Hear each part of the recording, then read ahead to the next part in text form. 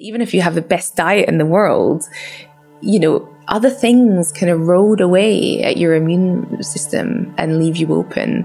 And stress is it's the one thing that we don't take seriously. We think of it as being psychological, and the causes can be psychological, they can be physical, they can be emotional, but they're always biological because stress chemistry is real. Hi, my name is Rangan Chatterjee. Welcome to Feel Better, Live More. Hey guys, welcome to the podcast. This is episode 125. So for much of the year so far, many of us have been thinking about our immunity, but what exactly does immunity mean to you? Well, in today's episode, I talked to the researcher and university lecturer, Dr. Jenna Machoki, who explains that the immune system is not just about fighting off infection. You see, our immune systems don't just lie dormant, waiting to wage war if bacteria or viruses invades. They actually play a central and constant role as our body's housekeepers. So how do we actually keep our immune systems in shape? Well, in today's conversation, you are about to find out. Jenna explains how our diets can impact our immunity and explains how our metabolism and immune systems interact with each other. She explains the disruptive effects of stress, how it can dampen our immunity, and even reactivate viruses. Like all of us, though, Jenna is a human being, and she knows full well the science on stress and immunity, yet she discovered that there is no better teacher than personal experience when, a few years back, she found that the chronic stress in her life left her recovering from a severe pneumonia. Jenna reveals what she learns from going through this traumatic experience, and she shares some helpful rituals for reducing the impact of stress in your life. But this conversation is not just about nutrition and stress. What I found incredibly fascinating is the idea that the type of person you are can shape your immunity. Jenna explains that there are 5 main personality categories, and each of them have specific immunological features. Traits and behaviors typical of each category, such as risk-taking, sociability, and how we respond to stress, can end up informing how our immune systems develop. As you're about to hear, it's more important to know what person the disease has than what disease the person has. This is a valuable conversation for anyone who wants to understand more about their immune systems, not just to reduce their risk of getting an infection, but also to increase their overall well-being and longevity. We do get a little technical at times, but I still think you will find this conversation well worth navigating, and do stay tuned until the very end for some practical tips that I think will really, really help you. Now, before we get started, I'm delighted to give a shout out to some of the sponsors of today's show. As you just heard, today's show is all about the immune system, and one of the biggest influences on it is sleep. The quality of your sleep has a huge impact on the health of your immune system. And one of the biggest causes of poor quality sleep that I see is excessive bright lights before bed. Looking at phones, laptops, and tablets before bed can be really problematic because they emit a lot of blue wavelength light. Now, studies have shown that blue light in the evenings can lower and delay the release of the sleep hormone melatonin. That is why I am delighted that BlueBlox are sponsoring today's show. I'm a huge fan of BlueBlox glasses. I've been wearing them for well over 2 years now. They make really high quality glasses that protect you from the damaging effects of too much blue light. I wear their glasses pretty much on a daily basis. Now, I wear their clear lenses in the day if I'm surrounded by artificial lights like that from computer screens, and that's made a massive difference to me in terms of my focus, concentration, and fatigue. And actually, many people these days are really struggling with things like digital eye strain and headaches from the increased screen time, and wearing blue light blocking clear lenses can be really, really helpful. I've also got a prescription pair of their red lens glasses, which I wear in the evenings, especially if I'm going to be looking at an electronic device. It's made a really big difference with my sleep. I've got to say, I am impressed with their glasses, and my wife and both my children also have their own pairs. I love the fact that BlueBlox have evidence-backed lens technology and that they are made in an optics lab in Australia and not in a factory. All of their frames come in prescription, non-prescription, and reading glass options. Now, if you want to try them out, they are offering 15% off any glasses on their websites for my podcast listeners. Use the discount code LIVEMORE at the checkout for 15% off. That's LIVEMORE, all one word, no space. And you can use that code over and over again. Go direct to the BlueBlox website or use the URL blueblox.com. That's BLUBLOX.com/LIVEMORE. And the discount will be automatically applied. Zendium toothpaste are also sponsoring this week's show. We are becoming increasingly aware of the bacteria inside our guts for our immune system health. But have you ever thought about the bacteria in your mouth? Well, the oral microbiome is your mouth's most powerful defense system. It's a delicate ecosystem that needs the right balance of bacteria to stay healthy. An unbalanced microbiome can contribute to dental problems, and modern life, diet, stress, lack of sleep can upset its balance. Now, Zendium is the very first toothpaste brand that I've come across that aims to support the health of the oral microbiome. It uses natural enzymes and proteins that aim to increase the numbers of good bacteria, which protect your mouth naturally, and reduce bad bacteria to protect it against dental problems. The very best way to try out Zendium is to go onto Amazon and order. That is the online store, Amazon, where you can go and order Zendium toothpaste today. So we did it. We got through all the reads. Please do go and support the sponsors of this show. Now, without further ado, here is my conversation with the wonderful Dr. Jenna Machoki. Your day job is about a subject that is really close to my heart, immunology. Mm-hmm. Now, I did a BSc honours degree in immunology at university. Yeah. So I've always been fascinated with it. But I don't think I realised back then just how important it is for every single one of us. Yeah. Pretty much every chronic long-term health complaint, stroke condition that we have. Yeah. In many ways, the immune system plays a central role, and I don't think people realize that. No. Why do you think that might be? I mean, when I was an undergraduate and learning about the immune system, it was through the lens of infection protection, and that kind of is a historical thing, from maybe over 100 years ago when the first kind of ties were made between these white blood cells and susceptibility to infection. And we've just always maintained this lens through which we look at the immune system as protecting us from infection. And then suddenly you start to dive into the field of immunology and you realize it's not just protecting us from infection, it's doing a whole array of other things. And I kind of like to move away from that military analogy we often have about the immune system as going out to battle off the germs, because most of the time it's not doing that. Most of the time it's kind of like your housekeeper. It's just taking care, it's working hard, it's learning from your environment inside and outside, and it's processing all that information, and it's maintaining the kind of status quo in your body. Yeah, I like that. I think a lot of us do think still to this day that, if I get cold symptoms in November, my immune system, in inverted commas, kicks in to fight it off. Exactly. But the immune system is constantly running. It's constantly working. Yeah. Right now, as we sit here, it's working hard. It's involved in so many processes, like cells in your body have a finite lifespan. So eventually they die and they have to be disposed of, and special immune cells are removing those and keeping things tidy.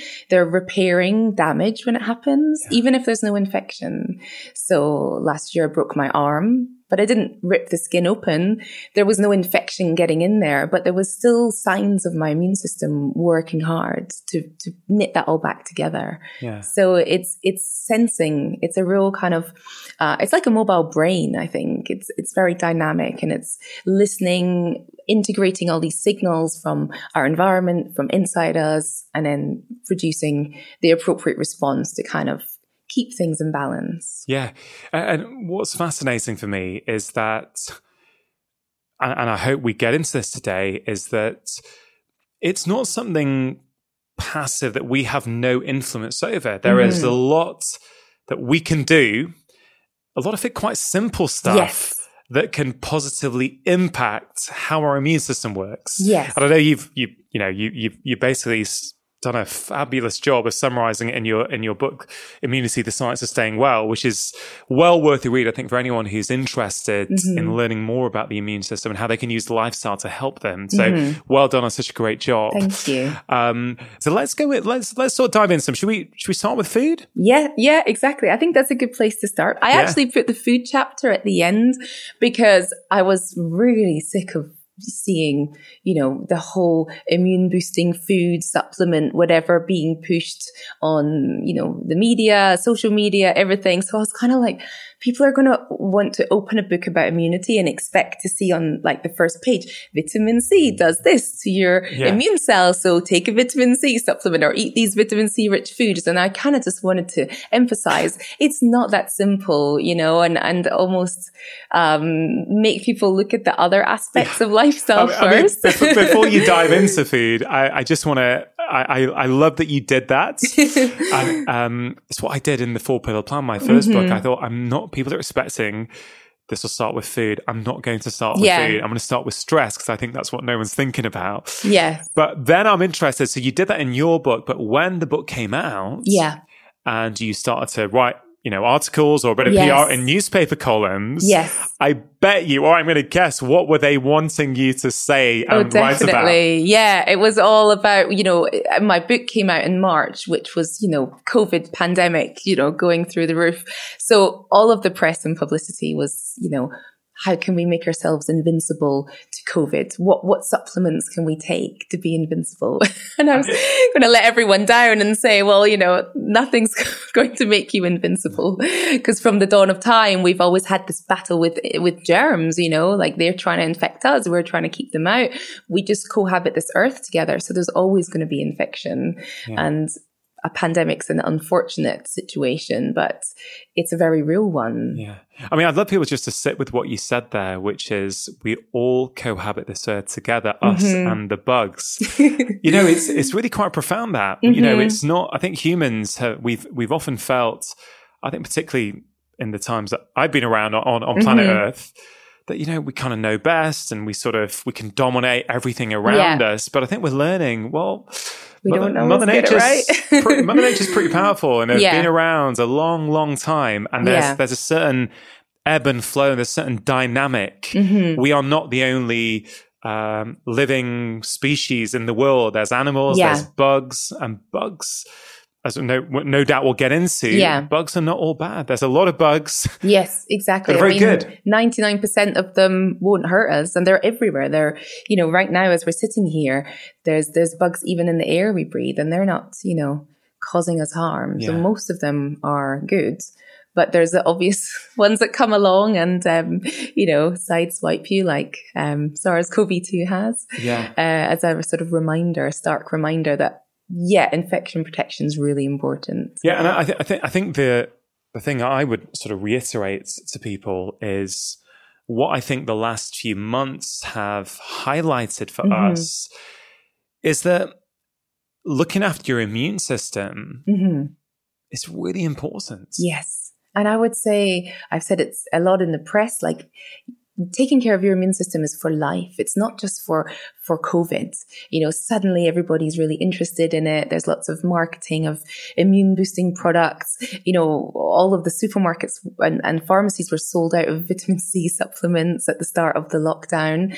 But it's something that we should all have been thinking of before COVID, because it's for the long game. Immunity is really entwined with how we age. So, if you want to live a long and healthy life, we are as a population living much longer than the generations before us. But we're not necessarily living better. So if you want to, I don't necessarily want to live forever, but I want to be able to enjoy my years and feel well and not be sort of burdened with chronic disease. And we can't bulletproof ourselves, but there's definitely things we can do now that are for the long game. And when I wrote the book, it was before we knew about the current coronavirus pandemic. So I was really hoping to try and get people thinking about the long game for their health. Yeah. Well, I'm sure in many ways, people, if they weren't going to take it seriously before, are really going to now. So that would be our hope. So in terms of the things people can do. Yeah. If we sort of dive into diet and food then. Exactly. What are some of the things that people can do to help their immune system? Yeah, well, I mean, there's the sort of ones that people often think about, which is vitamins and minerals. And we have a whole selection of essential, we call them micronutrients. So the vitamins and minerals that we need to function. And if you're deficient in any of those, you will impair your immune system. And I think that there's certain ones that are highlighted. So vitamin A, the B vitamins, vitamin C, vitamin D, and vitamin E. But you could sort of say that taking more than you need if you're not deficient isn't going to make your immune system work better than it already does at its baseline. But the sort of subclinical deficiencies in our populations are not really clear. It's very hard to measure. If somebody has an overt deficiency in vitamin D, you would see it clinically as rickets.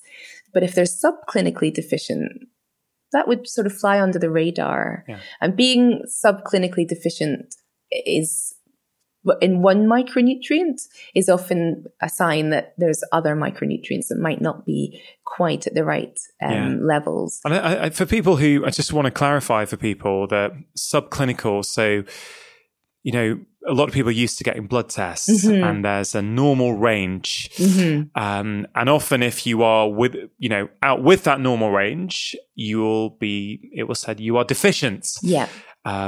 But we're learning more and more, like B12, for example, is a prime example for me, that the normal range is so big. Yeah. It's something like, 200-ish to 700 or 800, depending on what lab you're in.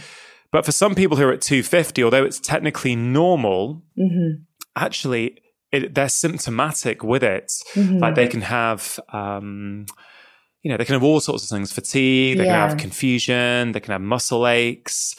And I really think medicine, I would say, has been quite black and white for a number of years. I think we need to evolve a little bit to go, there's optimal. Yeah. There's normal, there's abnormal, but there's also optimal. Yeah. And I think that's just a really important concept for people to grasp. Yeah. And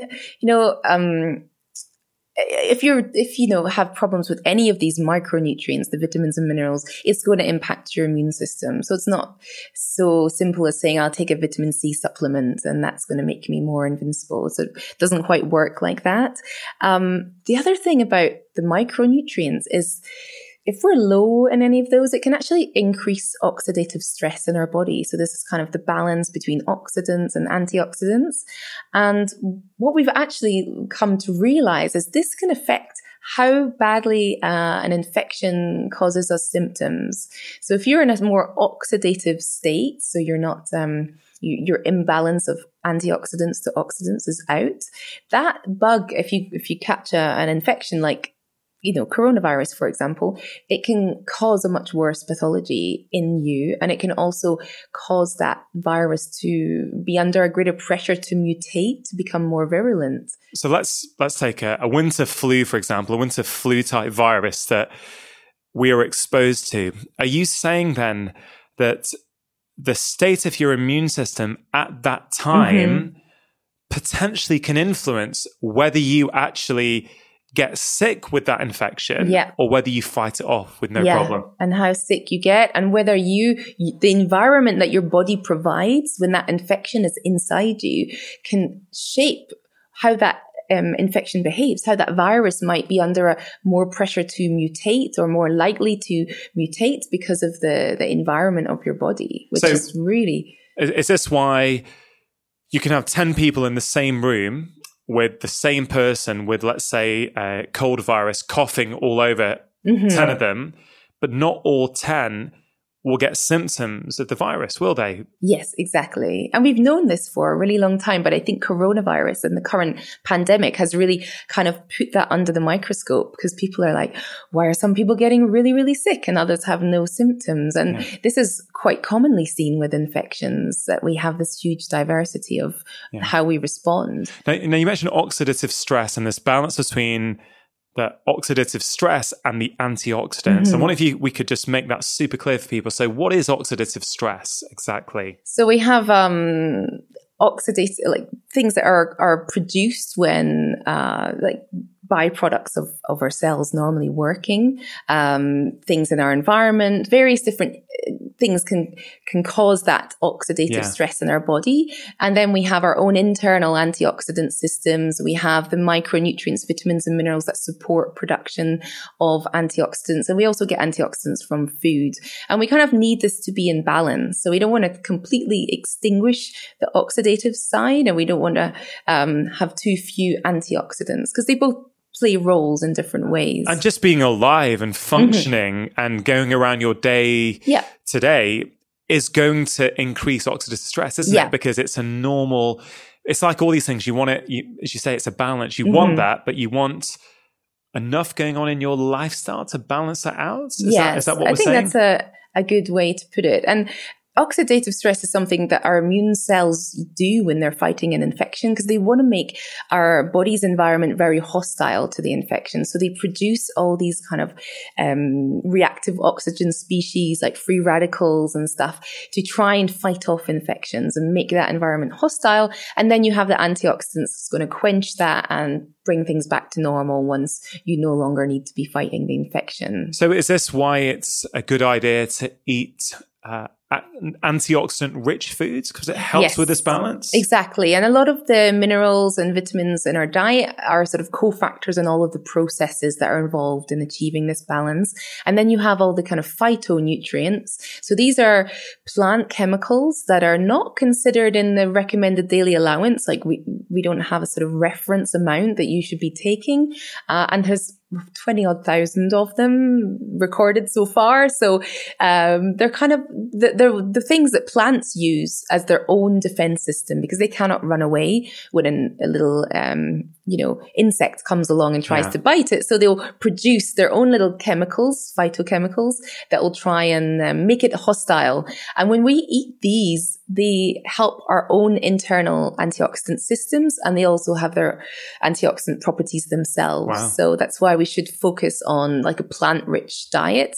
And most of these phytonutrients are found in the pigments of different plants. So something I do with my kids is that we talk about eating different colors, and, red fruits and vegetables. We have leafy greens, orange fruits and vegetables, yellow, then even like the browns and whites, like cauliflower and those kind of things. And the purples and the blacks, the real that are found in berries, and kind of trying to eat from a whole range of these foods rather than focusing on one particular phytonutrient like curcumin and turmeric. So that's one that we commonly see in the sort of wellness arena, that people take supplements of this. And I think the most sort of basic thing that you should think about is that they work in concert like an orchestra. So you don't want to isolate one particular phytonutrient or antioxidant and put it in a pill and take it, because you might actually be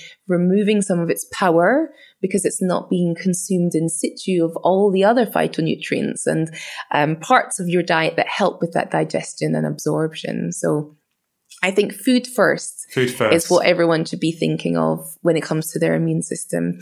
Trying to get your nutrition from food so that you're not deficient in any of the micronutrients, which are the vitamins and minerals, and then getting all these phytonutrients, which are kind of like the icing on the cake to really nourish our immune system. And they have their own natural antioxidant properties. Some of them are antimicrobial, antibacterial, anti-inflammatory, and they're often considered longevity compounds.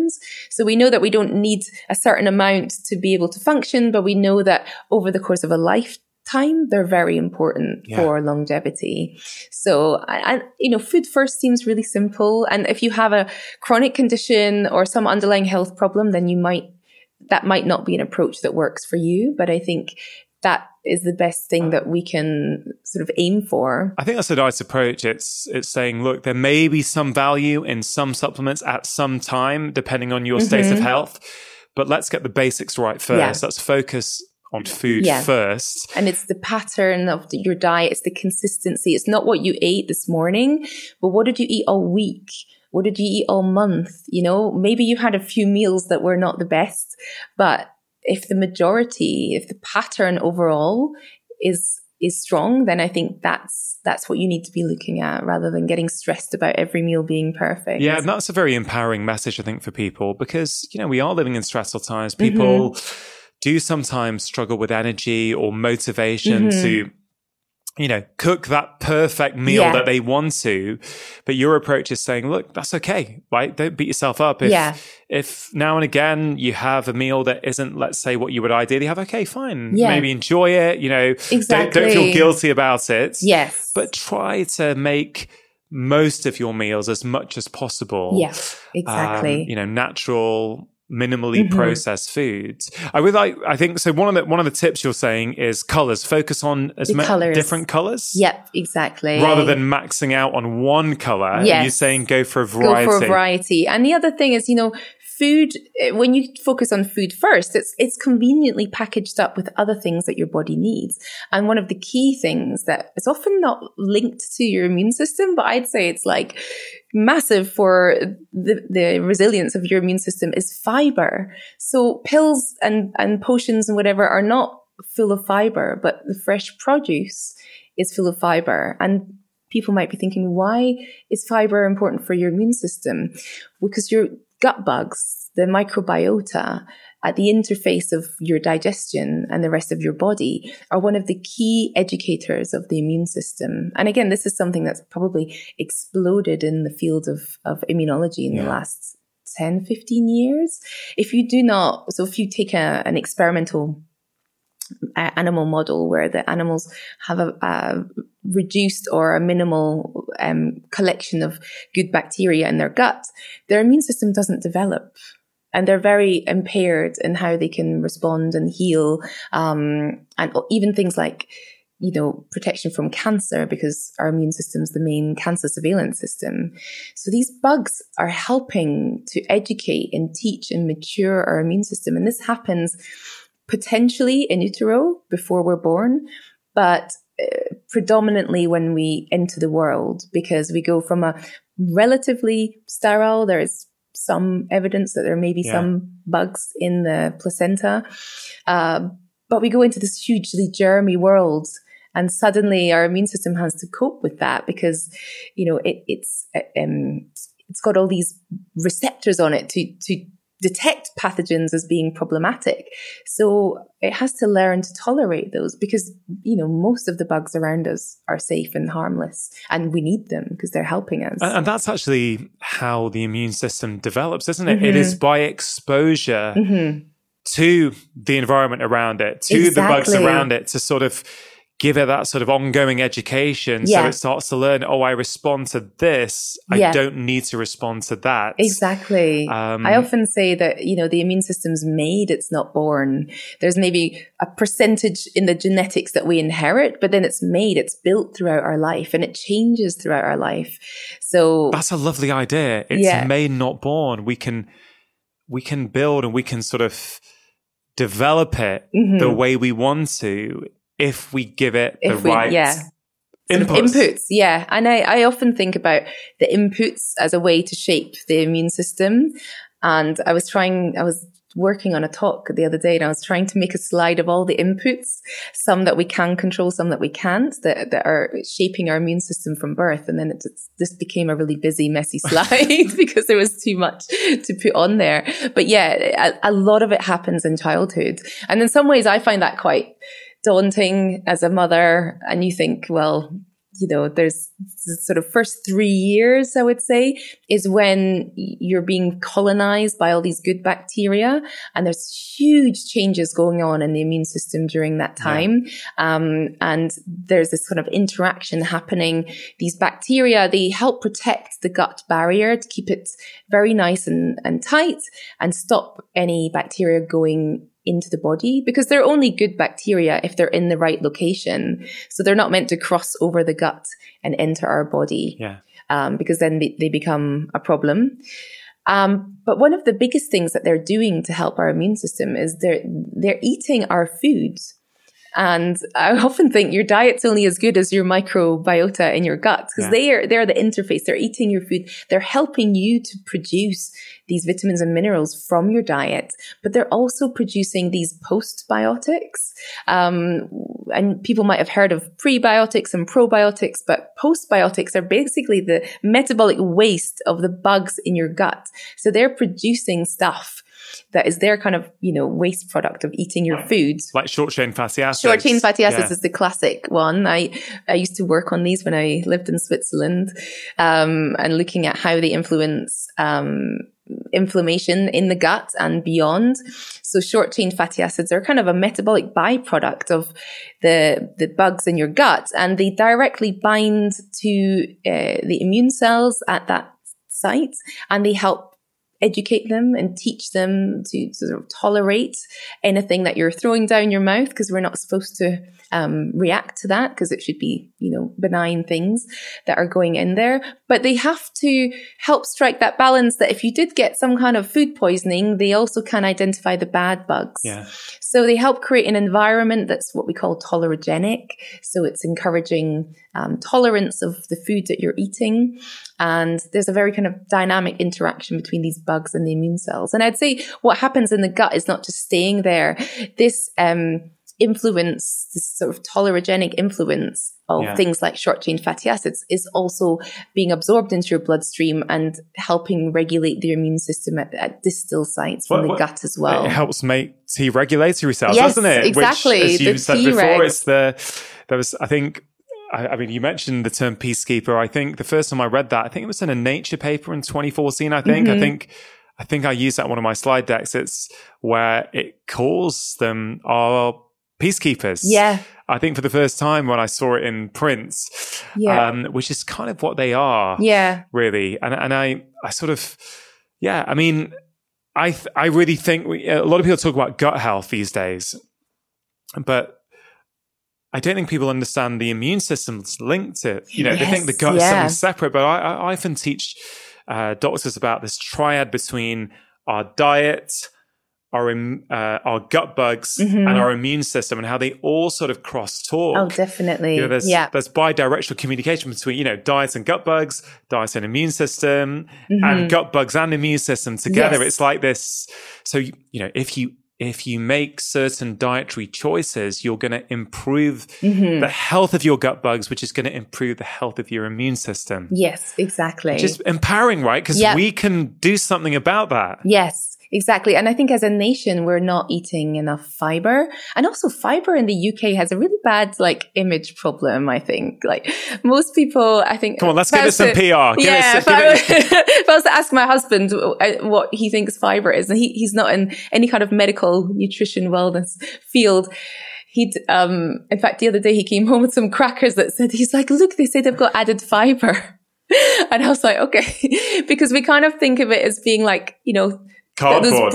Those breakfast cereals like cardboard with the big fiber logo on it, and or fiber as being one thing. Yeah. But again, it's the diversity. Different bugs need different forms of fiber, and we find it in all the plant-based foods. So it's not just the fruits and vegetables, nuts and seeds, legumes, beans, pulses, and whole grains. Yeah. And it's about trying to bring in the diversity. I think in the last few years, there's a publication about the sort of trying to get 30 different plant-based foods into your diet, because it's about per week. Yeah, because it's about the diversity. But that includes, I think, lentils and nuts. Yeah. I think it's very achievable once people have it in their minds. Exactly, to do it. And they're very common in traditional diets. I remember growing up, my mum would add lots of different grains and beans and pulses to spin things out, as she put it, so that you could make a dish go a lot further. And so now that's something that I do as well. Yeah, wonderful advice. So far we've said that lots of different colors, lots of different diversity of plants is going to help your gut microbiome. It's going to help your immune system. Eating less is also something that might be helpful, right? Yeah. So this is another field I've just got fascinated with. And that's the immunometabolism. I don't know if you've heard anything about this. I love that word. Yeah. Love it. Immunometabolism. Shipping two words together. Yeah, I like it. And it's only just in the last 5 years that it's really kind of popped up. And people have started looking at this. But metabolism is basically breaking down of the major components of our diet, so the protein, carbohydrate, and fats, into energy and building blocks that our cells can use. And people might hear things about metabolic rate, or I've got a good metabolism, these kind of things that people say. And metabolism and the immune system are really intimately entwined. And I don't know why it's taken us so long to figure that out, because immune responses are energetically very costly. There has to be sort of triaging of resources to be like, right, we're going to fight this infection and turn on all the inflammation, turn on all the antibody producing and all those molecules that are being produced, and the proliferation of immune cells. That takes a lot of resources. So it needs energy, it needs building blocks. Is this why we feel tired when we're fighting an infection? Because the body's diverting resource to making all that stuff that's going to fight it. And you might find that you need to kind of build yourself back up again after you've been sick, particularly if you've been sick for quite a long time, or if you have an ongoing illness. Your nutritional needs might be very different from somebody who doesn't have that. So immunometabolism is the field that's trying to understand how metabolism can shape immune responses and vice versa. So this happens at the level of the individual immune cell, but also can happen in the environment of a tissue and an environment of our whole body. And this is something that there's not really any kind of absolute concrete understanding yet in this area. But we know that when an immune cell is fighting an infection, it goes through a metabolic switch.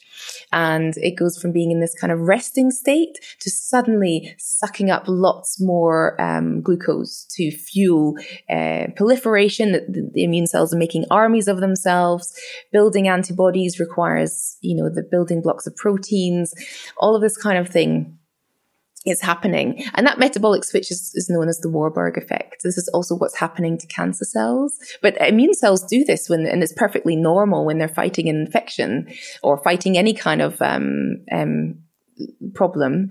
And then it's switched back off and the immune cells go back to normal, and they don't have this huge need for metabolites anymore. But what people are starting to wonder is, can the overall environment of a body influence the metabolic switches inside our immune cells and switch them on aberrantly when they're not needed?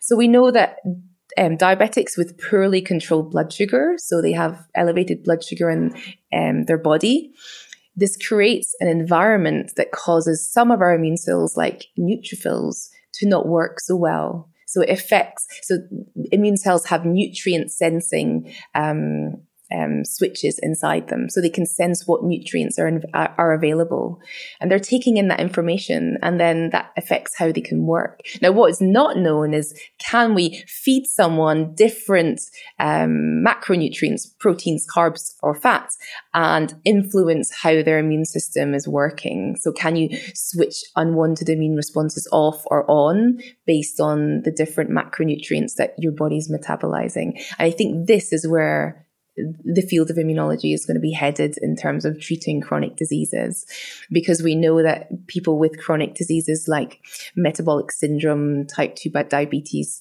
heart disease, or people who are carrying too much visceral fat, that the whole environment of their bodies is metabolically different. And this might be causing the immune cells to act abnormally and become more pro-inflammatory, for example. Wow. Super interesting. Yeah. So a lot of research to come in that area. Exactly. And I think we just don't know enough to say specifics yet. But I think that's, for so long we've been focused on the micronutrients, but actually it's the macronutrients. So you could adjust someone's diet, give them different proportions of protein, fat, and carb to maybe alter their metabolism and alter immune cells that were going wrong. So somebody who had a chronic inflammatory disease, we could kind of steer that around. Incredibly exciting, isn't it? On the other side of it, what you said about eating less, another thing that I bring up in the book, because I wanted to get people away from just thinking about, a vitamin supplement for their immune system, is that the immune function is impacted by overnutrition and undernutrition. So if you're not eating enough, or you're eating too much, this is going to send your immune system awry. And I should context that by saying, if you're doing that consistently. And then we have this field of research coming out about fasting and immune function. And I remember being at conferences decades ago, and they were talking about fasting and how it would regenerate all sorts of parts of the body. It was kind of mind-blowing. And now we kind of see it more in the mainstream, and we have all these kind of forms of different diets. And this, again, is causing metabolic switches in the body that then when you go on to refeed after someone has had a period without food, you get increase in growth hormone, you get production of fresh new immune cells from the bone marrow. And the stress of the lack of eating kind of causes some of the older immune cells and ones that might be more likely to malfunction to be deleted. So you're kind of replenishing your immune system. And we start to see in experimental models of autoimmune disease that this is, highly therapeutic. Yeah, it's fascinating that it's not necessarily just what we're eating. Mm-hmm. It's, how much or how little. It's, are we fasting? Are we not fasting? Mm-hmm. All these kind of different components that all play, I guess they all play a role in the signals the body is receiving, because I guess that's all it is, isn't it? The immune system is trying to interpret the signals and sort of going, okay, what does that mean? Is it sort of safe, or is it unsafe? Do I need to take action? Yes. Or can I just stay calm? Exactly. And I guess everything we do, even our thoughts, our words, our sleep, our stress, they're all giving a signal in some way to our immune system. Exactly. Is, do I need to respond, or is it okay? Exactly. Yeah. It's at its always, core, it's that simple, isn't it? Yeah. At its core. Yes. Yeah. It's this decision making that's ongoing and constant. And it's integrating all these different inputs to decide. And I think the thing with the sort of so-called Western diets that we talk about as having a negative impact on our health, it's just really tasty, and we just want to eat it all the time. It's salty, it's sweet, it's delicious, it's everywhere. We can quickly override any lack of hunger cues just to eat. We kind of pathologize being hungry. It's like you're not ever allowed to be hungry. You have to have 10 snacks in your bag in case you might not be able to reach some food. And then we have millions of incidences of eating across a huge portion of our waking time. And part of the research I was involved in several years ago was looking at postprandial inflammation. So when we eat, there's an inflammation, a subtle inflammation that happens in the body. And this is quite normal. We have plenty of checks and balances in place to keep that in check. And actually dietary fiber is one of the best ways to kind of seal that up again and prevent that from happening, as is having a period of time without food in between meals. So eating enough and the right things at one meal that you do not need to eat then till the next meal is actually quite good for overall gut health, but the whole body health. I'm sort of super fascinated by this research as well. And, not only do many of us eat too much, we eat too often in the day. And as you just said there, the act of eating is inflammatory. Yeah. So that's a response to eating, is that your body will become inflamed. As you say, nothing to worry about. It's sort of, that's part of the process. But I guess, and I know Sachin Panda's done a lot of look at this, Professor Panda. And I think when he started his app in 2015, I think it's called My Circadian Clock, I can't remember the figures offhand, but it's something like 20, 30 years ago, most people were eating 3 times a day in the US. I think we can probably infer in the UK as well. And then in 2015, when he was measuring and people were inputting into the app, I think the top 10% of people were eating 15 times a day. And it was so that, if we think about that, let's say I'm eating 15 times a day, and let's say in theory it is all whole food, right? It's all nice, health, what is considered, you've got to be careful with the language, but what is considered sort of helpful foods for our health?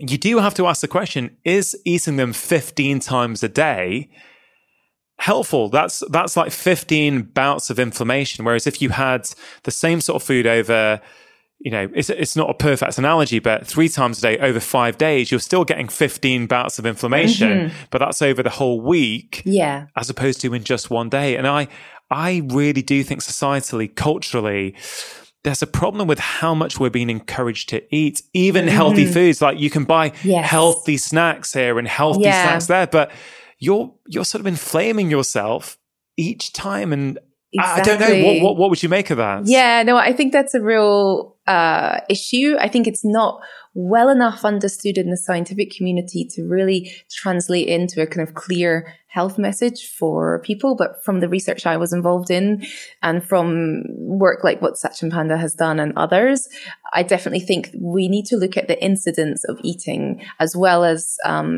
the stretch of time that we're eating. I think some of the studies show that we're spending 18 hours a day eating. Yeah. It's just like the whole time we're awake.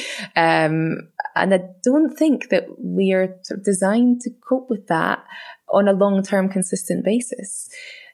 Going back to the traditional diets, my grandparents weren't eating all day, every day, because that just wasn't how it was constructed. And different cultures will eat in different ways, but it's not common to eat all the time. And I want to fuse the tradition with the modern life somehow, because I think that's the key that we need. We can't go back to times gone by, but we can bring bits that we've left behind and kind of integrate it into what we have to work with right now somehow. I mean, I find a very effective and powerful recommendation I use in my patients is to try not to eat for 12 hours in every 24 hours. So, basically eating all your food within a 12-hour window, which, really was the norm for pretty much everyone maybe 30, 40 years ago. I mean, we might stop eating at 8 p.m.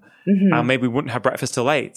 I mean, I'm not talking about an extreme fast. I'm just saying I think it's I certainly know when I manage to stick to that consistently, I sleep better, I feel more energetic. Yeah. And I think there really is this idea that, you need time for the body to regenerate a little bit. If your gut is constantly having to use up energy to constantly digest food, that's going to impact your immune system. It's going to impact the resource it has for something else, right? Yes, exactly. There's, the gut lining as well. There's a kind of, it's energetically costly because there's a turnover of those cells quite regularly.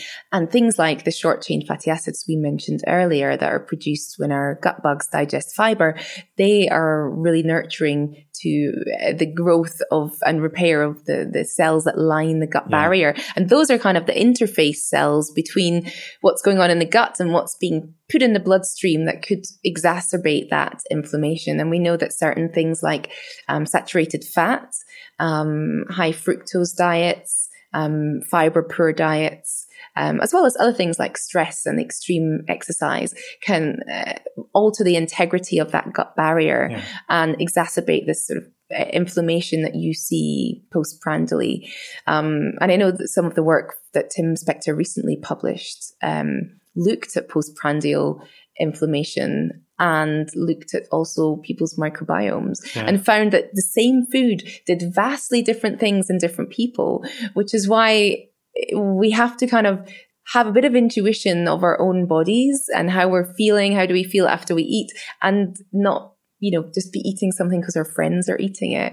I know we have our kind of Eat Well guide and the public health messages, which are kind of good to give the whole population a safety net against certain diseases. But I guess we don't all have access to personalized nutrition, but we all have a very personal response to food. And we can't just say, don't eat that because that's inflammatory. It might be in you and it might be not the same in me. Yeah, it's as an ideology, like these public health guides, it's tricky actually, because I get what you're saying. I get what the idea is, to give a bit of a safety net. Mm-hmm. And I guess the way I sort of feel more these days is, have we sort of disempowered individuals by doing that, sort of by saying this is the way one should eat, when it's kind of, it's always been passed down, hasn't it, from parents to child, from grandparents to grandchild. It's like, this is how you eat.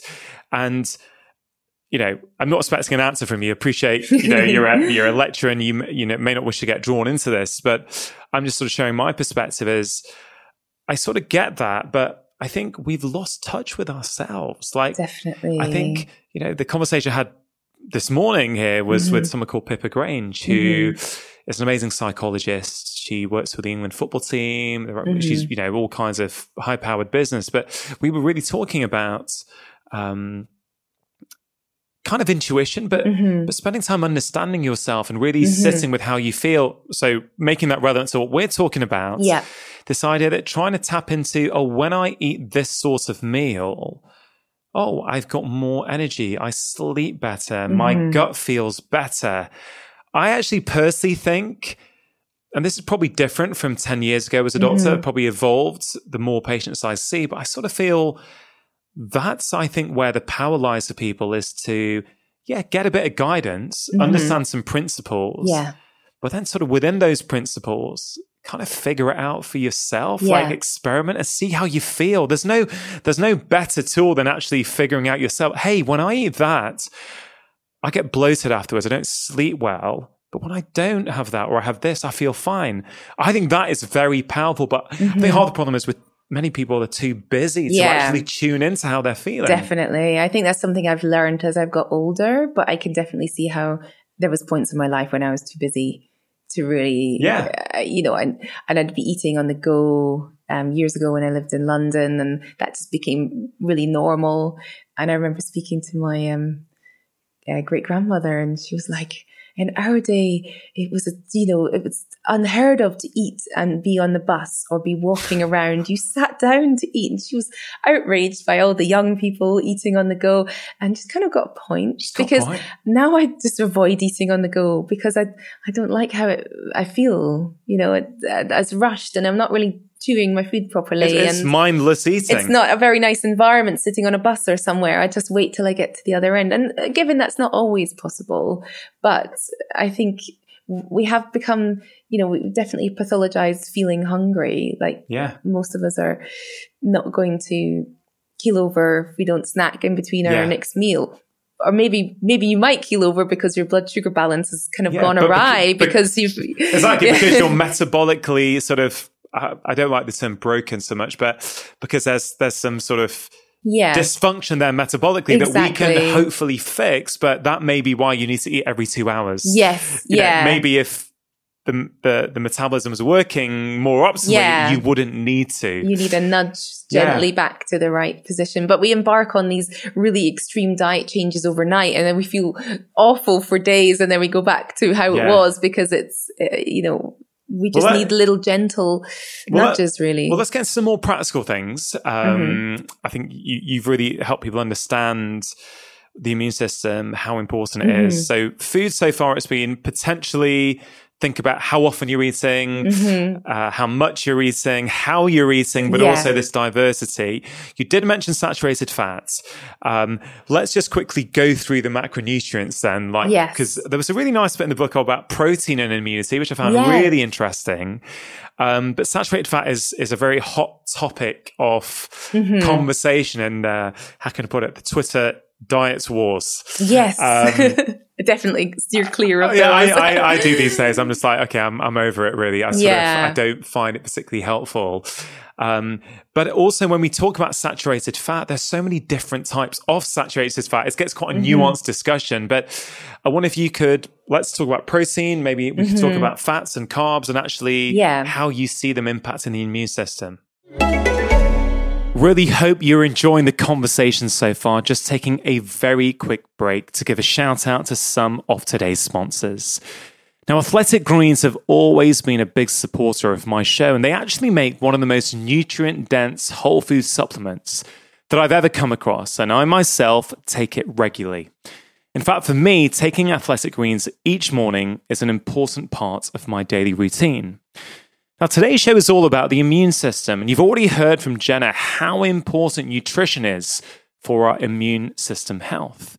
Now, both Jenna and I support a food-first approach, and I've said on many occasions that ideally, everyone would get all of their nutrition from real whole foods. The reality, though, is that many of us struggle to consistently do that. That is why I do like high-quality whole food supplements like Athletic Greens. They contain 75 highly absorbable ingredients. And as you've already heard on the show today, the combination of nutrients is what's key. Athletic Greens contains vitamins, minerals, prebiotics, and digestive enzymes, and is real nutrition sourced from whole foods. I know that so many of you routinely tell me about the benefits you have experienced since taking it, whether it would be better sleep, more energy. And there's no doubt in my mind that taking Athletic Greens helps us support a healthy immune system. So if you're looking to take something each morning as an insurance policy to make sure that you are meeting your nutritional needs, I can highly recommend it. So for listeners of the show, if you go to athleticgreens.com/live more, you will be able to access a special offer where you get a free travel pack box containing 20 servings of Athletic Greens, which is worth around £70 with your first order. You can check it out at athleticgreens.com/live more. Exactly. So I think carbs is the quality and the quantity. So these are where we're getting the fiber to feed our microbiota. So thinking of that diverse, colorful produce that we're trying to eat 30 different plant foods over the course of a week. Carbohydrates are fueling our immune responses. And then protein, I think protein malnutrition is probably globally one of the biggest factors that has a negative impact on our immune system, because it's protein breaks down into amino acids, and these are the building blocks to make so many other proteins in our bodies. And the immune system is a huge sink for that, because it needs, antibodies are made from protein. So we need protein for the fabric of our immune system. Exactly. Yeah. And I think, that's probably one of the key things, as I said, globally, that impacts our immunity. What's sort of less understood is which particular amino acids, these building blocks of proteins, are more or less important for different aspects of the immune system. Yeah. And I think that's something we'll see coming out in the next few years under this kind of immunometabolism field. I think you beautifully addressed animal versus plants in the book, where you said, animal proteins are typically more complete. Yeah. But plant-based proteins, a lot of cultures have actually learned how to combine them to give you that completeness. And I thought that was a very inclusive and a very empowering way, because people these days are choosing to eat in very different ways. And of course, choosing how you eat is it's quite a privileged phenomenon in the first place, to be able to choose the diet you wish to follow. Yeah. But I thought it was really nice how you did that. Yeah. And what are some of those examples of combining? So I think rice and beans. I think you put that in, yeah. And you find these in sort of different cultural diets as well. And the complete proteins are the ones that contain all of the amino acids that are considered essential. We cannot make them ourselves. And then there's certain amino acids that we can make ourselves. And there's some that are conditionally essential. So in certain situations, they become essential. So most animal products tend to, generally speaking, contain all the essential ones, whereas most plant products tend to only contain some or other of them, but you can piece them together. And I think anyone who's switching out all animal products for plant-based protein sources should really make sure they get some sort of nutritional advice to ensure that they're not lacking in any of these amino acids. And study traditional diets, I guess, or traditional cultures. Yeah. There is a lot of kind of ancestral wisdom there that we've known as humans before that we've sort of forgotten. Maybe it's the human condition, like when our parents try and tell us stuff and we're like, no, we'll do it anyway. And then we're like, oh yes, they were right. That's what they were trying to tell us. Yeah. So I think we all know that. Yeah, exactly. Yeah. So what's the deal with fats then? So fats, I think for a long time we kind of thought of fat as one thing, but it's not. It's lots of different things. There's the unsaturated fats. So there's the mono and the polyunsaturated fats. So olive oil is probably the best example of a mono unsaturated fat. And there's lots of epidemiological research around why it's important for health. And it has lots of these phytonutrients that I mentioned earlier included in it. And my own personal bias, because of my hybrid Italian family, is like, olive oil is life. So it's all that I use, and hold my hands up to that. So it's something that's really important to include in your diet. I think people get afraid of cooking with olive oil, but it's for the short-term sort of home cooking. It's been shown to be stabilized by the presence of these phytonutrients. Yeah. So it's a good, healthful oil to use, and people have been using it for millennia, and it's associated with some of the most healthful diets in the world, like the Mediterranean region. Then the polyunsaturated fats are kind of interesting because you have the omega-3 and the omega-6. So some people might be familiar with these. Omega-3 supplements are quite popular now. And I would say that if you're not eating oily fish, then you should really think about an omega-3 supplement, because they're making up the cell membranes of our cells, but their immune system is using these as a resource to produce different molecules that it uses to do its job. And this includes production of inflammation, but also resolution of inflammation. And resolution of inflammation was something that was really neglected in the field for a long time. It's only maybe 10 years ago that we started to understand, it's an active process. Inflammation just doesn't go away by itself.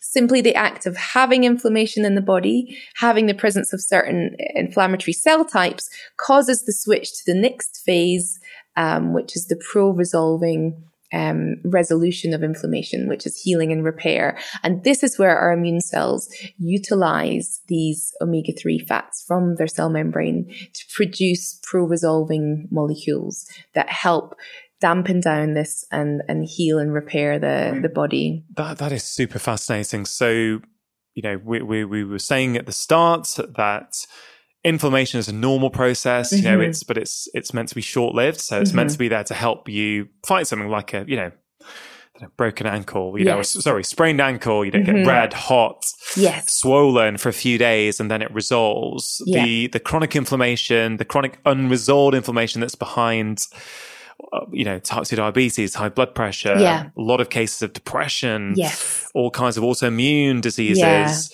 is a sort of chronic unresolved inflammation. And you're saying that omega-3s help to resolve inflammation. Yes. Which is it's quite nice to actually be able to draw a direct sort of link. So, that's going to help me, in colloquial terms, switch it off, I guess, to a certain degree. And you have to also consider whatever's stimulating the inflammation in the first place needs to be somehow removed or contained as well.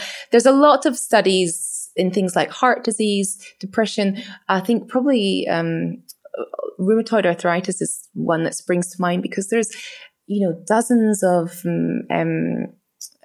clinical trials now that show that high doses of omega-3 is really beneficial to the overall patient's quality of life and their pain, disease management. But yet the NICE guidelines are still not suggesting that we treat people with this. It's still that they're welcome to explore something like a Mediterranean diet. So for me, rheumatoid arthritis is the one that holds the strongest evidence, but it's just challenging to get that into clinical practice, I think. There's also things like allergies where omega-3s, the evidence is really quite mixed, but we have a sort of picture appearing where what the mother is eating when she's pregnant and the fish, which is a great source of omega-3s, is really important to help prevent allergies in the unborn child. So again, not a really strong clinical message yet, but I think that's something that we're going to see coming out in the next few years. Yeah, and I think, this is one of the big problems at the moment is with how information is communicated. Mm-hmm. We can easily get overexcited by certain things. But at the same time, I also think we put the brakes on a lot of things as well. Of course, we often need more evidence, but I also think sometimes with some things, mm-hmm. when the risk of harm is low, we should really be starting to think about, well, look, and when, for example, we say mixed evidence, that implies, well, some evidence is suggesting it may work and some is suggesting it's not. So it could be that in certain populations, it works brilliantly. Exactly. And in other populations, it doesn't work at all. But no, we're going to have a global recommendation that you don't do it because we don't have the evidence. Yeah. And I just don't think I really think we need to think about a better way sometimes to communicate some of this with the public. It's really hard, especially, the thing with pregnant women and fish, because there's mixed messages about how much fish pregnant women should intake because of mercury. Yeah. But yet we're starting to see a picture where having omega-3s are really important during pregnancy, but pregnant women might decide to not eat fish at all during pregnancy rather than the kind of gray area of you're allowed so many portions, but not this fish and only so many times a week. And in which case, then maybe a supplement would be suitable, but that's not, again, it's very difficult to communicate this kind of information into very clear public health messages. In terms of saturated fats, mm-hmm. You have written about this in the book. I think you cover it really well. As I say, there's lots of different kinds of saturated fats. Mm-hmm. And I think sometimes I find it confusing in the literature as to it's a specific type, or often it's an animal study with a high sucrose, high saturated fat diet. So one might be confusing sort of the high sugar and the high fat diet combination. And I sort of think some people seem to do okay with a little bit of saturated fat in the context of a natural sort of more traditional diet. And I think that's where, and as you yourself said at the start, it's very hard when we just go to individual nutrients and try and say good or bad. Exactly. It's kind of a lot more nuanced. Yeah. So we do know that saturated fat can be something that causes the gut barrier to open up more than other foods. And that in itself can cause this sort of transient post-eating inflammation. But we also know that eating it in the context of a fiber-rich diet is going to kind of counterbalance that. And I think no food is just 100% saturated fat. Every food has a mix of different nutrients. So we're not just eating saturated fat on its own, but you can eat foods that are higher or lower in saturated fat. Yeah. And for some people, it may be beneficial to eat a lower saturated fat diet. For other healthy people, maybe it's not even something that needs to be on your radar because your overall pattern is quite balanced. And then it also comes down to, doesn't it, like what's your current state of health? So if you have, for whatever reason, had a lot of insults to your body, whether it's stress, poor diets, inadequate movement, insomnia, maybe you work night shifts for 20 years or whatever, maybe at that point, maybe the gut is a little bit more leaky than we would call physiological or normal or optimal. Maybe in that context, foods can start to become problematic on the background of that compared to someone who's got their health and their microbiome in a completely different state. Yeah, exactly. And I so strongly feel that nuance is getting lost in health communication. I really think it gets lost on social media a lot of the time, where things have become black and white. And it's like, and I don't know. I am heavily influenced by my experience as a clinician seeing patients. I've just realized that it's very hard to say one thing for sure that is applicable in every single situation. Yes. Yeah. And I guess that's where, we're not going to be able to deliver personalized diets to everyone, but we can help sort of nurture intuition and steer people towards the helpful. I thought food would be a very small part of this discussion. We spent a long time on food. So I think overall pattern, lots of diversity. Yeah. We've covered a few things there. Depending how long we've got, I'd love to talk about stress, emotions, the idea of hormesis, hot stress, cold stress. I think these are really interesting. So, I don't know. Which one do you want to go to? Yeah, I don't know. I guess I start by saying I'm a natural stress head. I don't know why, but I get stressed very easily by things that I probably shouldn't. I think my husband's the opposite end of the spectrum. So sometimes he's like, why is she getting so worried about things that she doesn't need to worry about? So it's always on my radar because I know that if I let it run away with me, I will start to feel the detrimental effects of stress. In what way? I think the biggest example was the time I gave myself pneumonia, which is kind of embarrassing, but I was very stressed. I wasn't someone who grew up understanding what boundaries were. Maybe that was my generation, but I'm someone who I enjoy what I do. So I get excited about projects. I take on everything. I say yes to everything. So I'm like, that sounds amazing. That sounds amazing. Then I have to realize I have a job. I have kids. I have to have downtime. I need to spend time with family and friends, all the other life admin and life load that comes with it. And it was a couple of years ago, I got a cold. My husband got the cold as well. My son got the cold. My daughter didn't, which probably could have another tangent about why, even though we're all coughing on her. And they got better and I took no time off. I was working every evening to finish deadlines on various projects.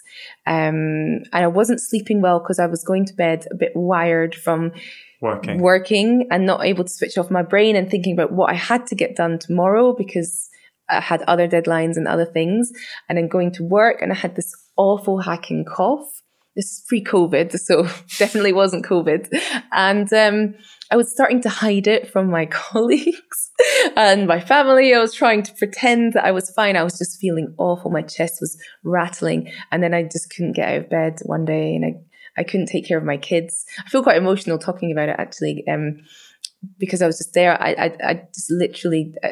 I've never had the sort of bone rattling, chesty cough, fever, and I was in bed for 3 weeks. Wow! And all of those deadlines, my job, my kids, I couldn't do any of it, and I just ignored a cold, and I kept on going anyway, and I was so stressed. And I didn't stop and recognize that I was stressed and the trickle down effect it was having on all the other behaviors that I was engaging in, like my sleep and everything. And that was, a very powerful story. And thank you for opening up and sharing it. I can see it's still, it is very emotional. So that's your immune system getting completely flawed. Mm-hmm.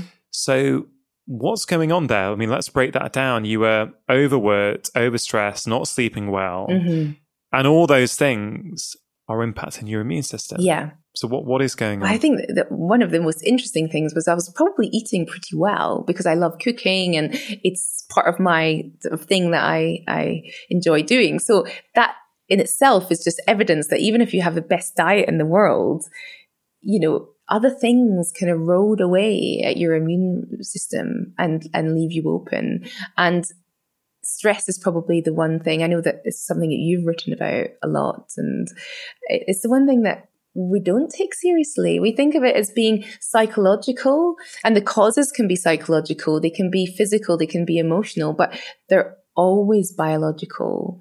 Because the stress chemistry is real, the things that are being produced in our body that give us that stress response, that is having a really real impact on our body. And I've come to really start to think about how I can make stress a positive in my life, because ultimately it's the thing that gets us out of bed in the morning. It gives us the get up and go to go and do things. And what I've been learning about my own journey is when you reflect on events, you describe them as stressful if they were negative, but you describe them as something else if they worked out, well for you. So as a society, we think of stress as being a negative thing. But if there's experiments that have been done where they take groups of students before presentation and they're being told to recite kind of positive affirmations or negative affirmations about what they're about to do. And this has a huge impact on their stress chemistry, but also there's a trickle down effect on your immune system because stress is, designed to save your life. So you're about to be hit by a bus. You're going to run for your life. You're within seconds, you're switching on that adrenaline response to mobilize you to safety. Then we have cortisol, one of the key stress hormones that's going to keep you running, keep you going. It's going to pump glucose into your bloodstream so you've got instant energy to go and take yourself from safety. That's all energetically costly. And that's saying, well, you've got a cold, but we're going to stop fighting the cold right now because we need to save your life. So turn off the immune system and turn on all the other stuff that needs to save your life. So cortisol is sort of like the off switch for protecting ourselves. And it really dampens our immune system. And that's okay if it's for, a series of hours. But when it's hours and days and months and over the long term, then you're constantly kind of running on empty. Yeah. I'm glad you shared your story, and I'm glad you're making a point of this, because I think in health and wellness in general, there is, I'm a big fan that food is important. I think there is far too much focus on foods at the expense of other facts as well. And many people, frankly, their diet is good enough and trying to make a 5% improve in their diet, they're much better off trying to address their stress levels or their sleep quality. Getting an extra half an hour sleep a night is probably going to do them more good than tweaking their diet by an extra 5%. Exactly. And I really think we've got the balance wrong. And I think that's also because of the way we talk about stress and how we see it in society and our food. You can see that's on your plates, right? You can see food, you can see the choice. Exactly. But, you mentioned that. I mean, that was a pneumonia. My dad, who I spent 15 years caring for, Dad, when he was a consultant doctor in this country. But he worked stupid hours, right? He did 2 jobs. He had a full-time job as a consultant. He also worked nights 4 days a week in another sort of medical job. So for 30 years, my dad only slept 3 nights a week, which, and when Dad was, I think, in his sort of mid to late 50s, he suddenly got unwell. He'd never been unwell before. And boom, all our lives changed. He came down with lupus, kidney failure, and then that was 15 years of dialysis. That was me moving back to the Northwest. It's really impacted my whole adult life. And I now, the more I delve into research and the impacts of stress on your immune system, the impacts of sleep deprivation on your immune system, but also emotions and things like anger and pent up stuff. I'm like, well, of course my dad got lupus, right? And someone might say to me, oh, you can't prove that. Okay, sure. But I don't need to. Like in my head, like I don't have to prove that to anyone. I know, looking at my dad's life, that sort of lifestyle, and I love my dad. I love what he's done for the family, right? So I understand he was doing what he felt he had to do to give us a great life, and he has. But it came at a cost. And as you said before, there is a cost to the immune system doing what it does. There is a cost. And I think in my dad's cost, chronic stress, chronic insomnia, I am convinced led to his lupus. Now, and there's so many anecdotes that I hear all the time of people saying there was a stressful event, or there was something that happened, or I lost a partner, or, and that was a turning point in my health, started to decline, and nothing else changed but the stress. I do a timeline with my patients, right? And I can tell you, when people come down with an autoimmune illness, when you go back into their whole history, and again, I'm skewed by my patient population, so this may not be applicable to everyone, but in my patient population, when I draw a timeline, it is amazing how many times within 6 months of them getting symptoms, some significant life stressor happened. Mm-hmm. Could have been a lost job, bereavement, breakup. It's almost like stress can sometimes not only be a contributor, sometimes it can be the trigger. The trigger, yeah. Everything else was waiting there. And it has all the trickle-down effects as well. When I'm stressed, like I said before, I wasn't sleeping very well because there's a trickle-down effect. And you're more likely to engage in negative behaviors. So most people, when they're stressed, they might say, oh, I'm just eating really badly because I'm stressed. It's a major kind of driver of these negative behaviors that are, then you're in a sort of vicious cycle of things. And you are. And at the moment, people are beating themselves up that they put on weight during this pandemic. And I really want to sort of say with heartfelt compassion to people, you really don't have to, because there's a study from about 10 years ago which showed that, maybe 80% of us change our eating behavior in response to stress. And it's roughly 45% of us eat more and 35% of us eat less. Yeah, I can imagine that. I've got friends who say, when I'm stressed, I can't eat. Yeah. And then there's other people who eat too much as a way. Yeah. And so, of course, in one of the most stressful few months, in certainly my lifetime and many people's lifetimes, well, of course, there's going to be a certain population who are wired to use food to soothe their stress. Yeah. I know I've heard you talk about before that stress impacts the microbiome, the gut bugs, but it also impacts the the cortisol receptor, doesn't it? Yes, yeah. It's kind of like you're constantly revving your engine, but you've got your foot on the brake at the same time. And it's, we have ways and means of switching off the stress response, but that circuit gets worn out a little bit when it's constantly at play, and everything just starts to get off balance from then. And because, our immune cells have receptors for all of the different hormones, the stress chemistry, they're being influenced by that as well. It's influencing the production of fresh new immune cells from the bone marrow. So things like cortisol can have a sort of dampening effect on that.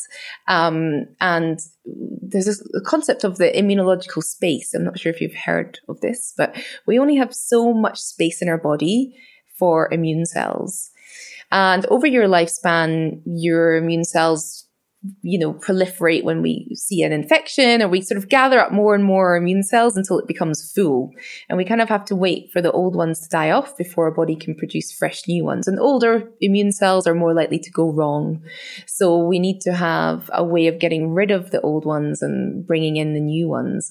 And so this kind of balance can be really interrupted by being stressed out all the time. Is there anything you do yourself, having experienced the negatives of burning the candle at both ends, really trying to say yes to everyone and do everything? Oh, that's the hardest lesson. And getting pneumonia when you couldn't do anything. What if you, as an immunologist yourself, but also as a human who's susceptible to the same pressures as all of us, what have you changed? I've tried to be a bit more open, because I hate seeing in the wellness sphere people looking like their life is perfect. And I just think we all get it wrong. Even, my colleagues were like, how on earth do you end up letting yourself get pneumonia? Like, it's so stupid. Even that language, isn't it? Letting yourself. Like, come on, you should know better. I went on a bit of a journey to just look at what helps stress.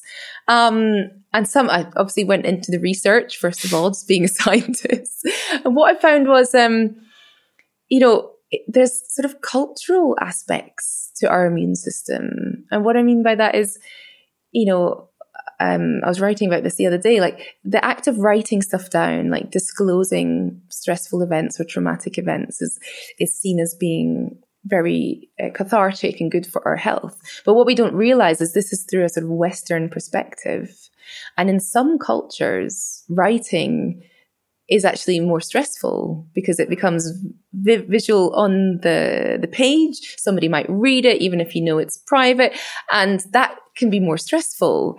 And it can alter the stress chemistry. It can also alter things like their immune cells and how well they're working and how many colds and flus they're likely to pick up that year. So when I think about the current pandemic and how we know that certain populations are more susceptible to severe COVID, so the Black and minority ethnic groups. And instantly we try and look at the biology of why is that? And then we realize that it could be cultural things. The stress of not having, living up to sort of cultural norms of how you live your lifestyle, or not having the cultural norms of how you relieve your stress or what a support network looks like.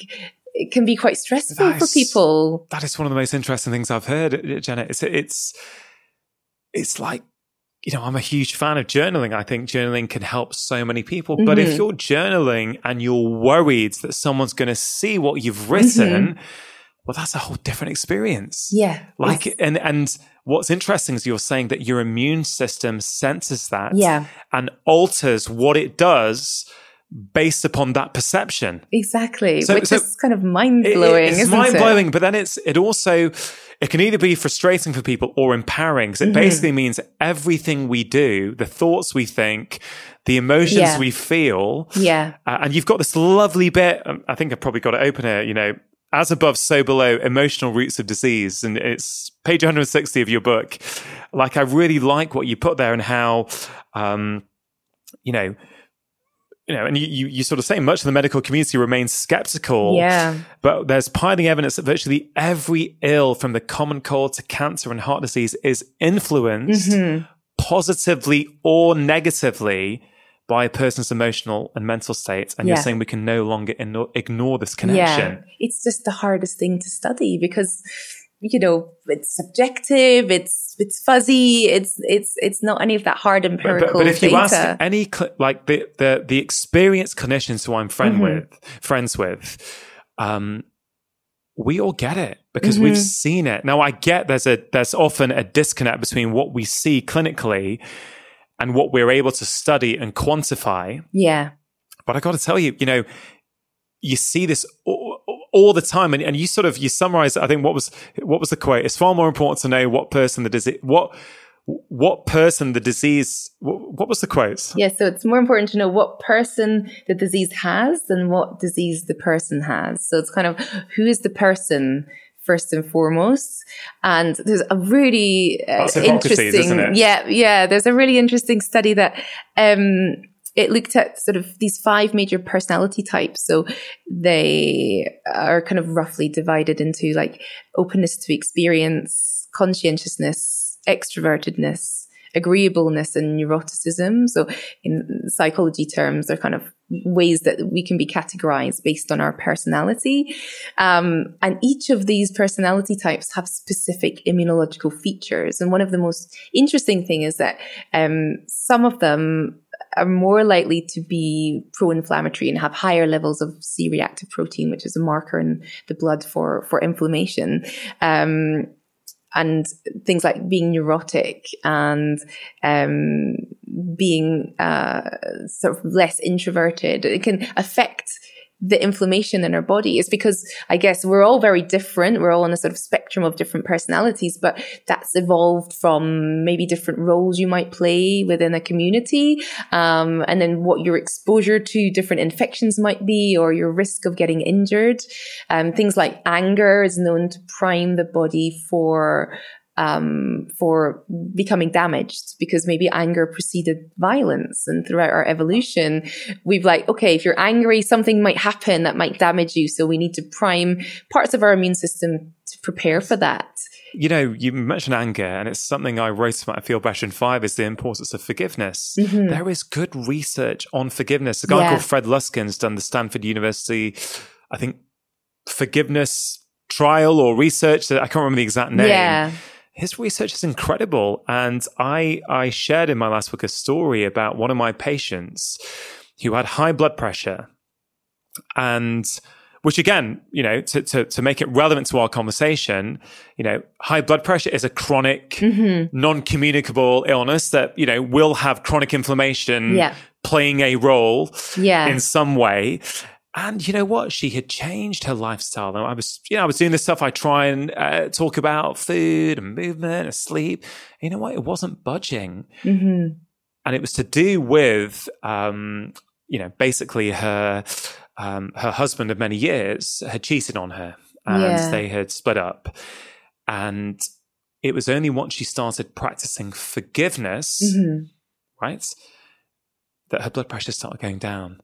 It was incredible. And so that's an anecdotal story from my clinic, but I think it does stand firm and consistent with the research that is out there in terms of if you're holding on to resentment and anger, that will influence your biology and your immune system. Exactly. And maybe that is culturally what we see dividing different groups and how they deal with illness as well, because they may feel marginalized. I think social status is also really important. I know that in the animal kingdom, being lower down the pecking order can be quite stressful for an animal, and that can be seen in its blood chemistry, but also for us humans. And I think that's something that we see playing out with the sort of lower socioeconomic demographics are worse hit by some of these lifestyle-related diseases. They may have more stressful lifestyles, but we put it down, don't we, to less access to good food, more stress, and of course I think those play a role. But what if it's also related to status, as it is in the animal kingdom? What you know, that's something I hadn't probably given as much thought to, and it's probably not as common a narrative. It's where do you? I guess it's in many ways, it's, do you feel your life has purpose? Yes. Yeah.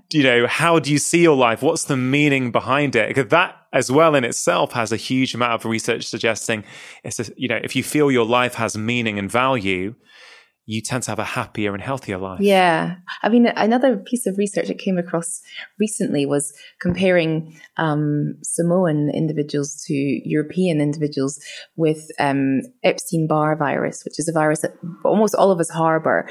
But when we activate our stress chemistry, this can be actually a sign that the virus uses to allow itself to reactivate and cause problems.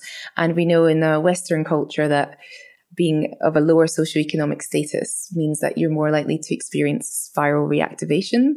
But in the Samoan culture, being in a lower socioeconomic status has a totally different impact on the stress chemistry that actually meant it was the people in the higher socioeconomic bracket that were worse affected by latent viral reactivation. And this is just they use the viral reactivation as a sort of readout, an empirical way of measuring the immune system changes. But in different cultures, and we never think about this in medicine. I mean, what's that like for you as a scientist and as a lecturer?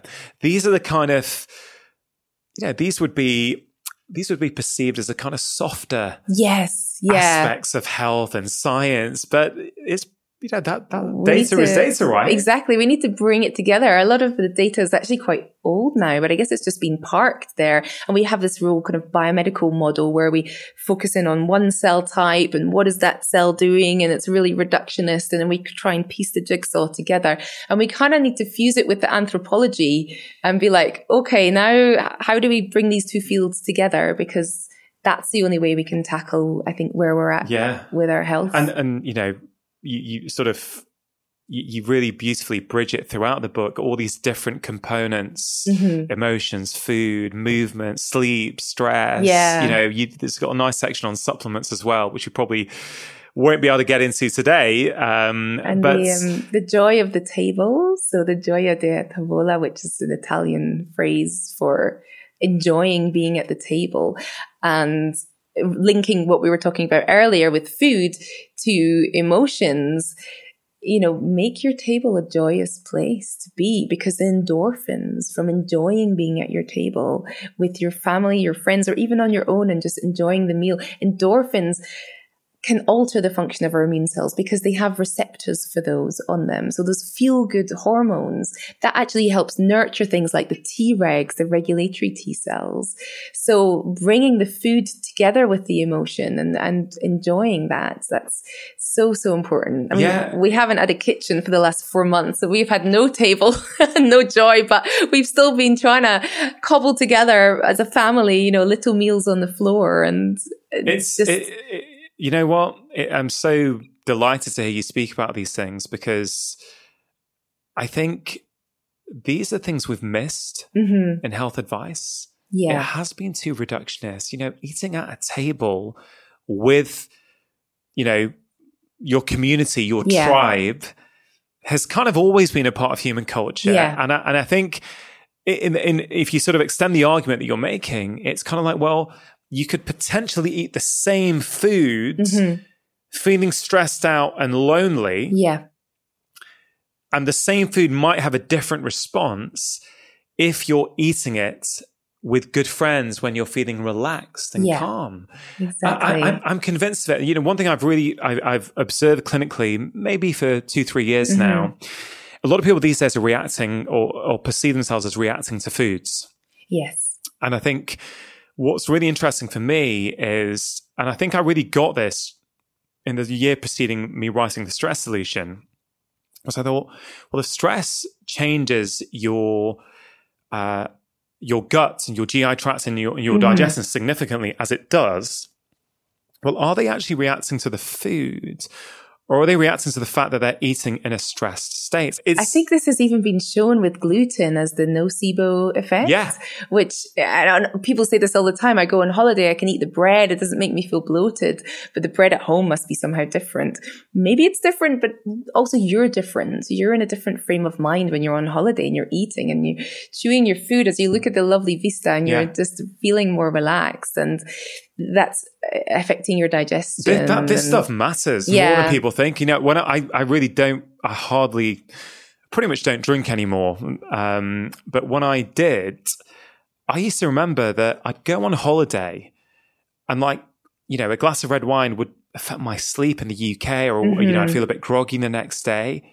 But I found when I was on holiday, I could have a glass or two with dinner and I felt nothing. Yeah. I thought, this is stress. This is there's no stress load on my life. I'm sort of chilling with my wife and my kids and there's a beach. Yeah. So it's not bothering me. But if your life is chronically overly busy, you're stressed out the whole time, not only are you going to get sick more or potentially, you're going to be able to not tolerate various things. You're not going to be able to manage those insults as well, right? Exactly. I call it the food prison. I see so many people who are so stressed about eating the perfect diet that's just eroding their health. Never mind what they're eating being helpful. But I guess, you asked me earlier about what I do to manage my stress, and I think it's still my learning curve, but it's just on my radar now that I'm always experimenting. I'm learning how to say no. I think having boundaries was one of the biggest things I learned as an adult. Why are we not teaching kids this in school? And saying no is okay. And there's a time and a place for projects. If I want to get involved, and it can't be now because that compromises my time as a mother or my time spent with family or my time just, being on my own or doing the things that nurture my day, then I have to say no and let go of that. And I guess that's the catharticism of writing, or some ways of, putting a narrative to what's stressing us out has a release to it. And that you can feel that, like a big physiological sigh that your body is making when you're like, okay. And once the decision's made, you move on from it. I've said no to that. It's sad. And I wish I could say yes, but I don't think about it the next day when I've moved on and other things are, It's very freeing, actually. It's something I've struggled with for years, and I'm getting much better at it, but it feels good. Yeah. Half the time I used to say yes to stuff, and then I would just be stressed out. Why did I say yes? I've got to do this. I've committed now. They've started advertising it. They don't. And I'm getting much better at nipping it in the bud at source. Yes. But it's taken a lot of work. Oh yeah. I had to learn the hard way. Yeah. But I started feeling like I was doing everything badly. And when you start to feel like you're being a bad parent, probably I wasn't, but in my mind, I wasn't doing what I wanted to do. And that, I think, with my kids, that had to be a firm line that I couldn't ever cross again. Wow. Now, you mentioned eating, and you said that, there's some studies that our immune system operates differently if we're eating in company, feeling joy, feeling happy. That reminds me of something else I read in your book about, it's something to do with you were giving a list of strategies to people, but it was about, like walking whilst listening to music. It was about putting two senses in together. Yes. I found really interesting. Could you expand on that at all? Yeah, it's really interesting, actually. So this was data that was generated in the 1980s. There's some scientists who were trying to disprove research that had come out of Russia around that time about conditioning. So the classical example of conditioning is Pavlov's dogs. Most people will be aware of that. But these experiments they had done where they had looked to try and condition the immune system. And so these scientists were like, this can't be right. We're going to redo the experiments much more stringently and see if it is really what it makes out to be. Can you condition your immune system with various rituals and routines? And what they did was they used an animal model experiment, and they gave the animals a sweet solution to drink, and one group got the sweet solution that also had a particular chemical inside it that would modulate antibody responses. So they could measure the antibody responses in the blood and see if that there was an effect happening, some kind of readout, tangible piece of data that they could observe. So the mice were given this sugar solution with this chemical for a period of time. And after a while, when they just gave the sugar solution on its own, they got the same effect happening to the immune system. So it's kind of like a placebo effect. Wow. It's like you expect something, the mouse expected this effect to take place in its body on some kind of subconscious level, because it was so used to that happening that the effect happened anyway, even without the chemical present to actually cause the modulation to the immune system. And people have been scratching around to try and understand the mechanism. And I think the best we've come up with is the placebo effect. Like there's some part of us that we don't quite understand that embodies things. And when there's a response expected, that the biology changes and we can start to pair things together. So what you're referring to in the book is like the kind of little stress relieving rituals, like, playing your favorite music whilst you're doing something like taking a nice bath, or having a particular scent being in the room while you're doing something else. And eventually then you just can play that music and you start to feel the same relaxed feeling that you do when you're in a nice warm bath, even without taking the bath. Yeah. It makes me think about, if your home is or has been a stressful place, then that it kind of works that you may come into that and your body may start to almost, the immune system might sense that and go, okay, this is a stressful place, and react even if nothing stressful happens. But then you could also flip it. And, I'm a huge fan of ritual and sort of daily practices that even if they only take 5 minutes, they can be very powerful. And I think when I hear that, I think of a morning routine, and I think, what if someone can design their ideal morning routine? Let's say it was 5-10 minutes. A bit of maybe a minute or two of breathing. 3 or 4 minutes of some light movement practice. And then let's say 5 minutes of reading a positive book. For example, I mean, that's, I in the stress solution, I write about the 3 M's of a morning routine: mindfulness, movement, and mindset. I think you can create one that lasts an hour. You can create one that lasts 5 minutes. But the point I'm trying to make is, if someone started doing that in the same room, let's say they lit a candle in the room, did that even on a day when they're a little bit busy or they can't quite switch off, and they just, sat there with their coffee with the candle on. Maybe that will also condition their immune system the other way and go, hey, things are okay because he's got the candle on. I don't know. It's quite empowering. Smell, all the senses kind of integrating. So it might be a particular scent that you're burning. There might be a particular song or playlist that you always play when you're doing those activities for your morning routine. And then the morning you wake up and you're just tired and you don't want to do your movement. You just want to sit and enjoy a tea. but you're in that room with that space, and you still may be reaping the benefits of the meditation and the movement that you would normally do. And I think routine, as a human being, we just seem to be anchored by routines. For me, especially becoming a mother, it's been hugely important. So much so that now I can buffer the lack of routine more, because I can circle back to a really strong routine that I've built over time. And I think when we went into lockdown this year, everything kind of got off kilter, and we're living in a building site basically at the moment. So that's stressful, right? It's stressful. The routine is shot. It's really done a number on us. But I think having been someone who needs routine, particularly as a bit of a stress head, it didn't take long for us to find a new rhythm being at home, and that's anchoring. I think that's... I love the way you say certain things. You said, we can build a routine, like you can build your immune system. It's a very empowering word. Build means we can do that, right? It doesn't mean it's fixed. Exactly. We've got some agency over that. It's really interesting, as I mentioned right at the start, this is, day one in the new studio.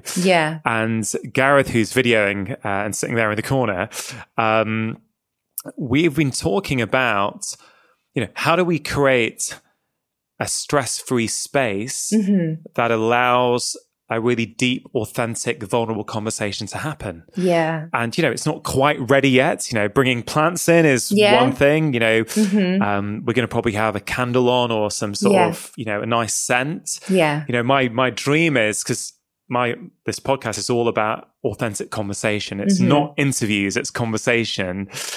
I want someone like you to walk in, and within, I almost want to program it so that people feel calm and they want to open up and actually, do you know what I mean? I think you've done a really good job already. But also, I think what you give off as a person really helps. So the way people's eyes feel relaxed, when we're angry, we narrow our eyes, or if we're feeling quite negative or stressed, and then we pick that up when we're sort of reading the body language. And so if somebody has a sort of relaxed disposition, that's going to be interpreted by the other person and make them feel at ease as well.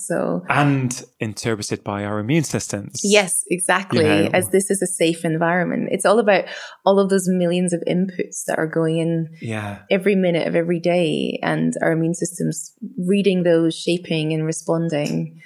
Jenna, look, I've really enjoyed this chat. There is so much I want to cover that we've not got into yet, like hot and cold and supplements, which is, it's all there in the book for people if they're interested in movements and how that impacts the immune system. But I really enjoyed, thank you for opening up. No problem. If people hear this conversation and they want to sort of interact with you, are you sort of, are you active online? Do you like interacting with people online? And if so, where can they find you? I'm on Instagram mostly. That's sort of the easiest place to find me. That's kind of my internal monologue where I don't know, like to post about things that I've been researching and doing, and also a bit of kind of general mum life and a little bit of what's going on at home as well. I'm sort of on Twitter on a professional capacity, so that's mostly like publishing research and interacting with academics. And then I have a website too, which is just my name, which is drjennamachoki.com. Fantastic. So Jenna, as you know, this is called Feel Better, Live More. When we feel better in ourselves, we get more out of our lives. So we covered a lot of different topics today, a lot we didn't cover as well. I wonder if you'd mind finishing off by giving the listeners and the viewers some really practical tips. If they're inspired by what they've heard, and I want to say, I like that. I want to take steps today to start improving my immune system. Have you got some of the top tips that you can share with them? I would say shut out the noise of social media, the noise of marketing, the noise of messages, and just kind of write down or find a way to distill down what it is about your day to day that you think is making you feel a bit a bit like not yourself, because we're bombarded with so much. And when I speak to people, I realize I'm in a very privileged position because of the virtue of my field and that I work in that I know a lot. But other people who are with no background at all in this, they're very confused, and it's very confusing. And go with what we talked about. Step away from the supplements and just lay out on the table, how is your diet? How many times a day are you eating? Are you overeating? Are you stress eating? Are you consistently getting all of the relevant vitamins and minerals that you need, but also good quality sources of carbohydrates and proteins, and including good quality fats in your diet? And, diet is not the only way to shape your immune system. We have movement, stress, all of the different things in our life, and your immune system is always changing. As we grow older, it changes. Don't really focus on one solution, because health is complex.